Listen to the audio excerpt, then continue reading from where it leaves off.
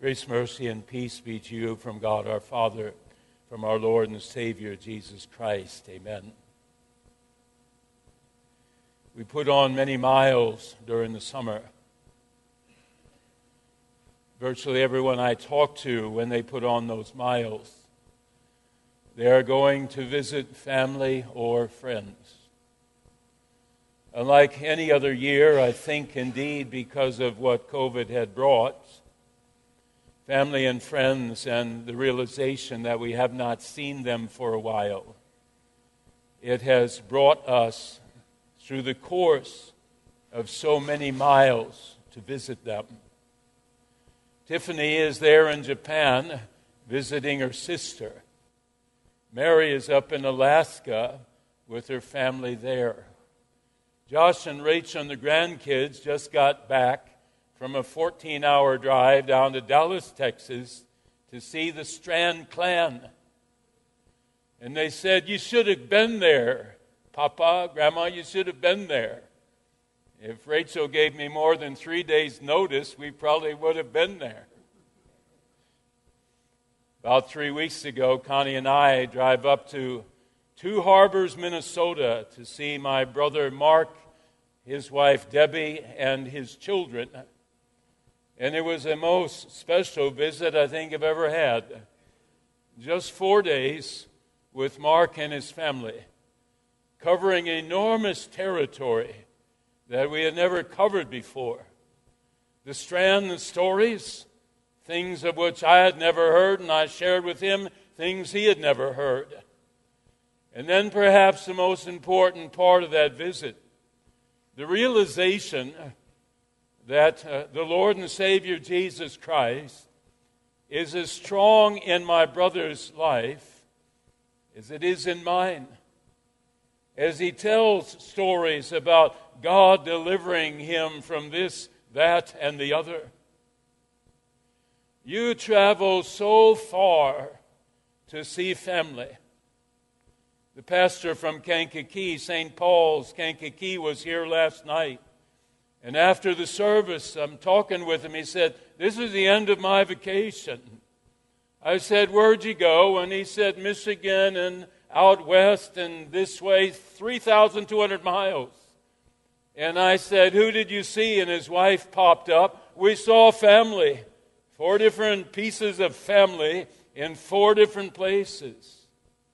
Family is crucially important to us as our friends, because I realize that it's a divine appointment. The people in your family are your divine appointments. You could have another mom or dad, you could have other brothers and sisters, but those who are in your life are appointed by God to be a part of that which forms you and makes you who you are. And when I look at the friends in my life, and I look at the friends that you might have, equally appointed by God, preached a sermon a year ago pertaining to that matter. Appointed by God to be part of your life, sometimes traveling hundreds of miles to a wedding down in Punta Cana, or traveling 1,000 miles to come to the funeral service, just to see you, to be there for you and with you. I come to another element in your life and mine, and that is one that the Bible describes as being closer than a friend. It is the one that you wake up with 365 days a year. He is the one that never leaves your side for a single moment of time. He is the one who says, "A sparrow doesn't fall to the ground without me knowing it, and you are of more value than many sparrows." He is the one who has delivered 7,000 promises into your lap. If you're a parent, He has delivered those promises not just for you, but to pass on to the children that He has blessed you with. You make that vow when the child is baptized that you will pray with and for this child on a daily basis. You make the vow that you will be a Christian example to them in word and deed. God has given us family. He has given us His promises, as important as they are to you at various times in your life.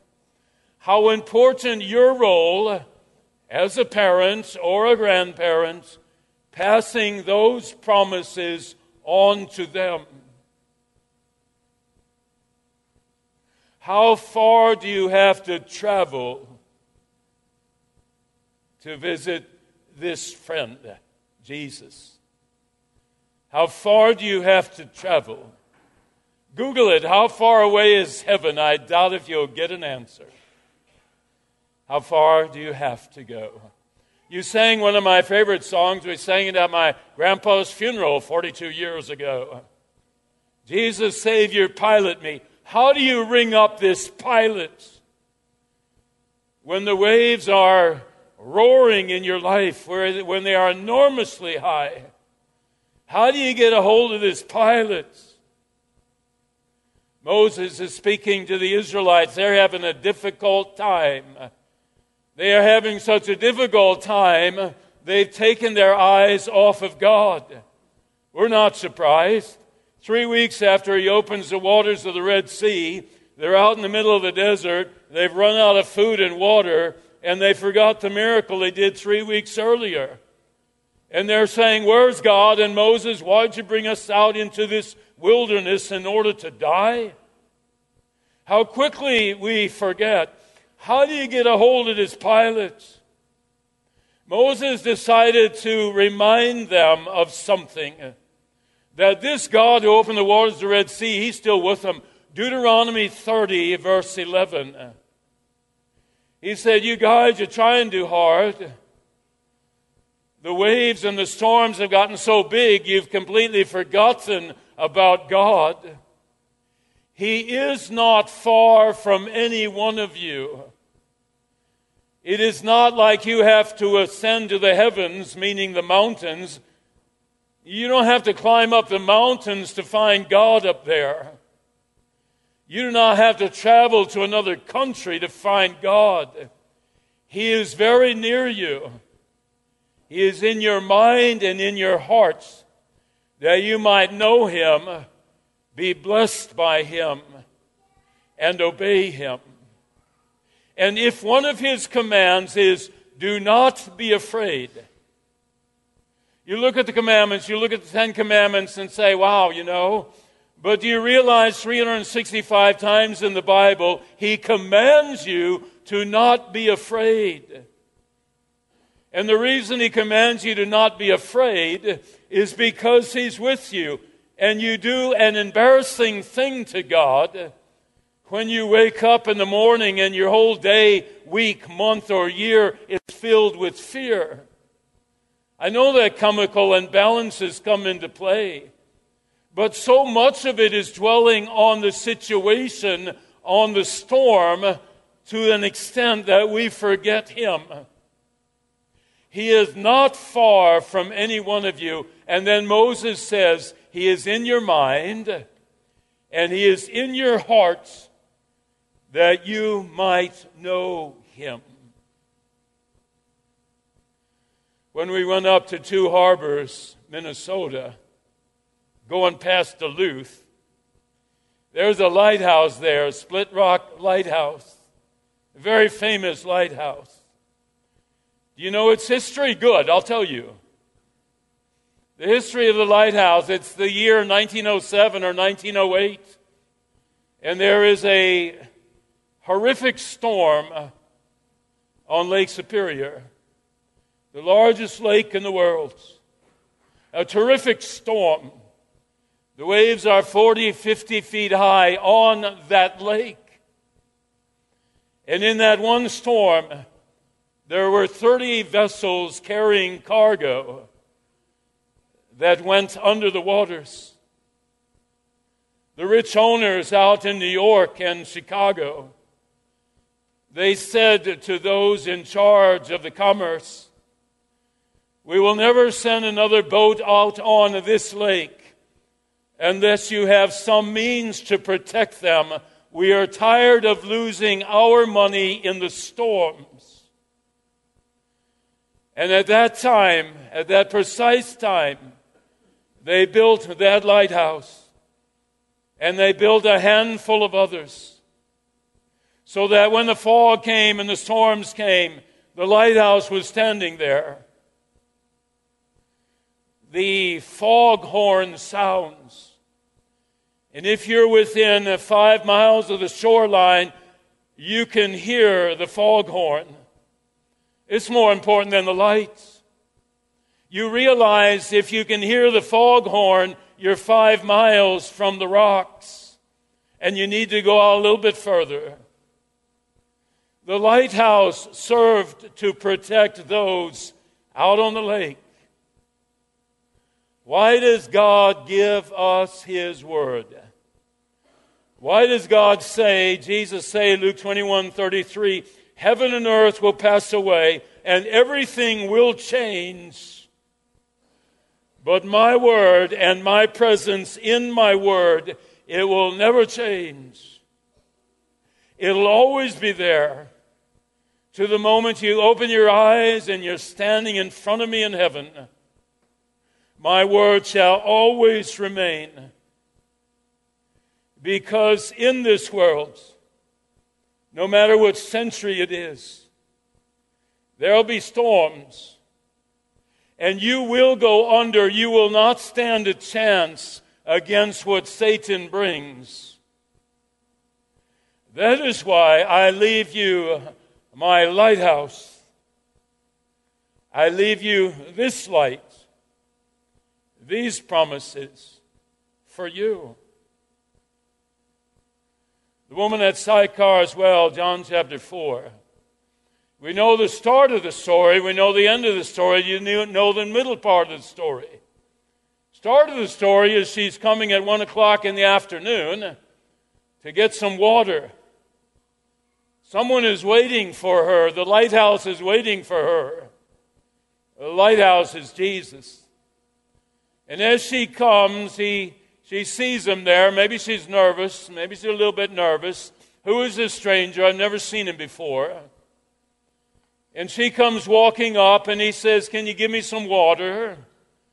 And you know how the conversation goes. He ends up saying, hey, I know all about you. I know about your marital situation. And I know you still haven't found the right answer, though you're living with guy number 6. I am the right answer. If you drink of the water I have to offer you, you'll never thirst again. It doesn't seem plausible, but the thief on the cross drank of that water, and he was fine. It doesn't seem plausible because she didn't go to adult information classes or to the seminary for a few lessons. It doesn't seem plausible. But when Jesus opens his mouth and says to her, drink of the water I have to offer, she drinks. And what he said came true. She drank of that water, and the divine presence came into her life. You know the end of the story. End of the story, she goes into the village, and she knocks on 200 doors. And she said, there's someone out by the well 1.5 miles from here. Get your sandals on. You got to meet this guy. He knows everything about me. Could he be the Messiah? And they come, and the Bible says he stays 2 extra days, preaching and teaching. And at the end of that story, it says, all of those in the village came to the faith, not because of what the woman said. Again, a little bit of a put down, thank you very much. Not because of what the woman said, they said it to her face. We're believing not because of your words. We're believing because we've listened to him, and that living water has come into us. You know the end of the story, you know the beginning of the story, you know the middle part of the story. She says to Jesus, how can I find God? How can I find God? Do I have to go to Jerusalem? Do I have to go 28 miles to Jerusalem and try and worship in the temple? Although being a Gentile, I can never get inside the temple. How can I find God? Can I worship Him on one of my mountains, or do I need to go to Jerusalem? And Jesus said to her, it doesn't matter where you worship Him. All that matters is you believe He's real, His promises are true, and you are worshiping Him in spirit and in truth. He went to Yale College. As a sophomore at Yale College, he was so brilliant an engineer that they offered him an assistant professorship, $15 a week. When he graduated from Yale College, they said, the day after you graduate, we want to hire you to be the engineering professor. We'll pay you $90 a week. The year was 1849, gold fever, Sutter's Mill in California. He said, I'm not going to teach, I'm going to go out to California.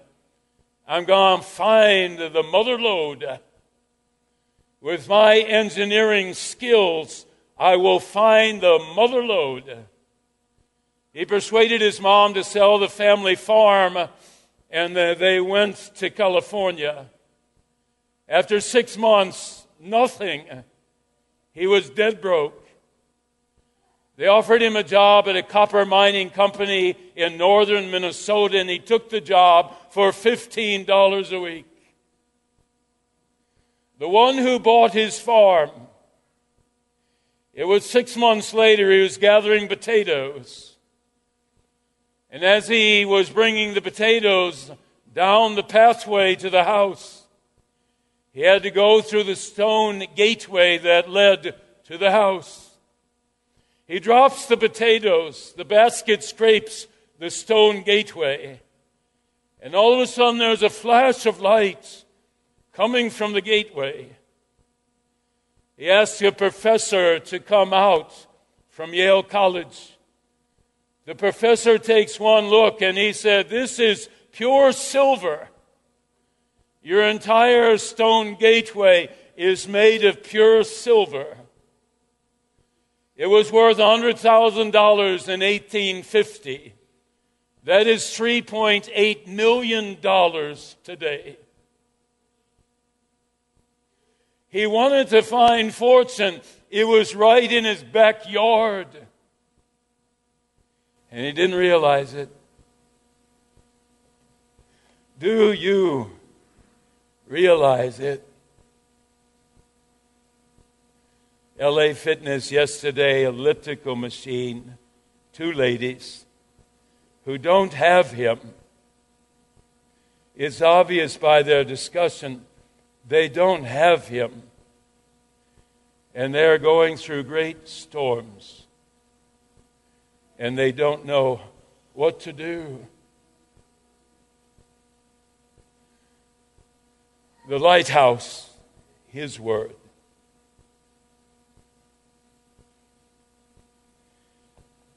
So many people listening online, they are not our usual parishioners. So many of them are new to the faith. God had just kind of brought them to our live streaming. And so when I say to them, and perhaps to you, you can search for God in so many different areas. You can search for peace in so many different areas. Alcohol and drugs and affairs and you name it, the possibility is there. When you're listening online and you don't know Him all that well, He's sitting right in your backyard. He's sitting right here. And the reason you are listening online this morning is because God wants you to hear about the lighthouse. He wants you to hear about Himself. And He wants you, by the working of the Spirit, to come to Him. That's all. Simple enough. God's Word and God's presence in your life. And no matter what medical issues you go through, no matter what financial issues you go through, no matter what health issues you go through, 7,000 promises as close to you as His Word. Heavenly Father, I pray it every day for my family. Pray it every day for this church in its entirety. Keep us close to you, Lord. Never a circumstance in which we do not realize your presence, your peace, and your strength. In our Savior's name, amen. Heavenly Father, bless the power of your word. May your Spirit descend upon those listening online. May it descend upon any who might hear your word throughout this world on this Sunday morning. In his name, amen. 3-star General Michael J. Flynn, head of the Pentagon Intelligence Agency, knew all the government's dirty secrets. He was one of the most respected generals in the military. Flynn knew what the intel world had been up to. He understood its funding. He ordered the first audit of the use of contractors. This set off alarm bells. The explosive new documentary, Flynn, Deliver the Truth, Whatever the Cost, uncovers the facts behind this scandal. Flynn told the truth. He was the most dangerous person for Donald Trump to hire. I find out the worst enemy that I'm going to face in my life is right here in America. They took my assessment and they wanted me to change it. And I was like, I'm not changing it. They had to get rid of Flynn. With in-depth interviews, archival footage, and never-before-seen personal records of the man behind the headlines. I just felt like I was drowning. Flynn, Deliver the Truth, Whatever the Cost. Available now. Watch it today. Go to salemnow.com. salemnow.com.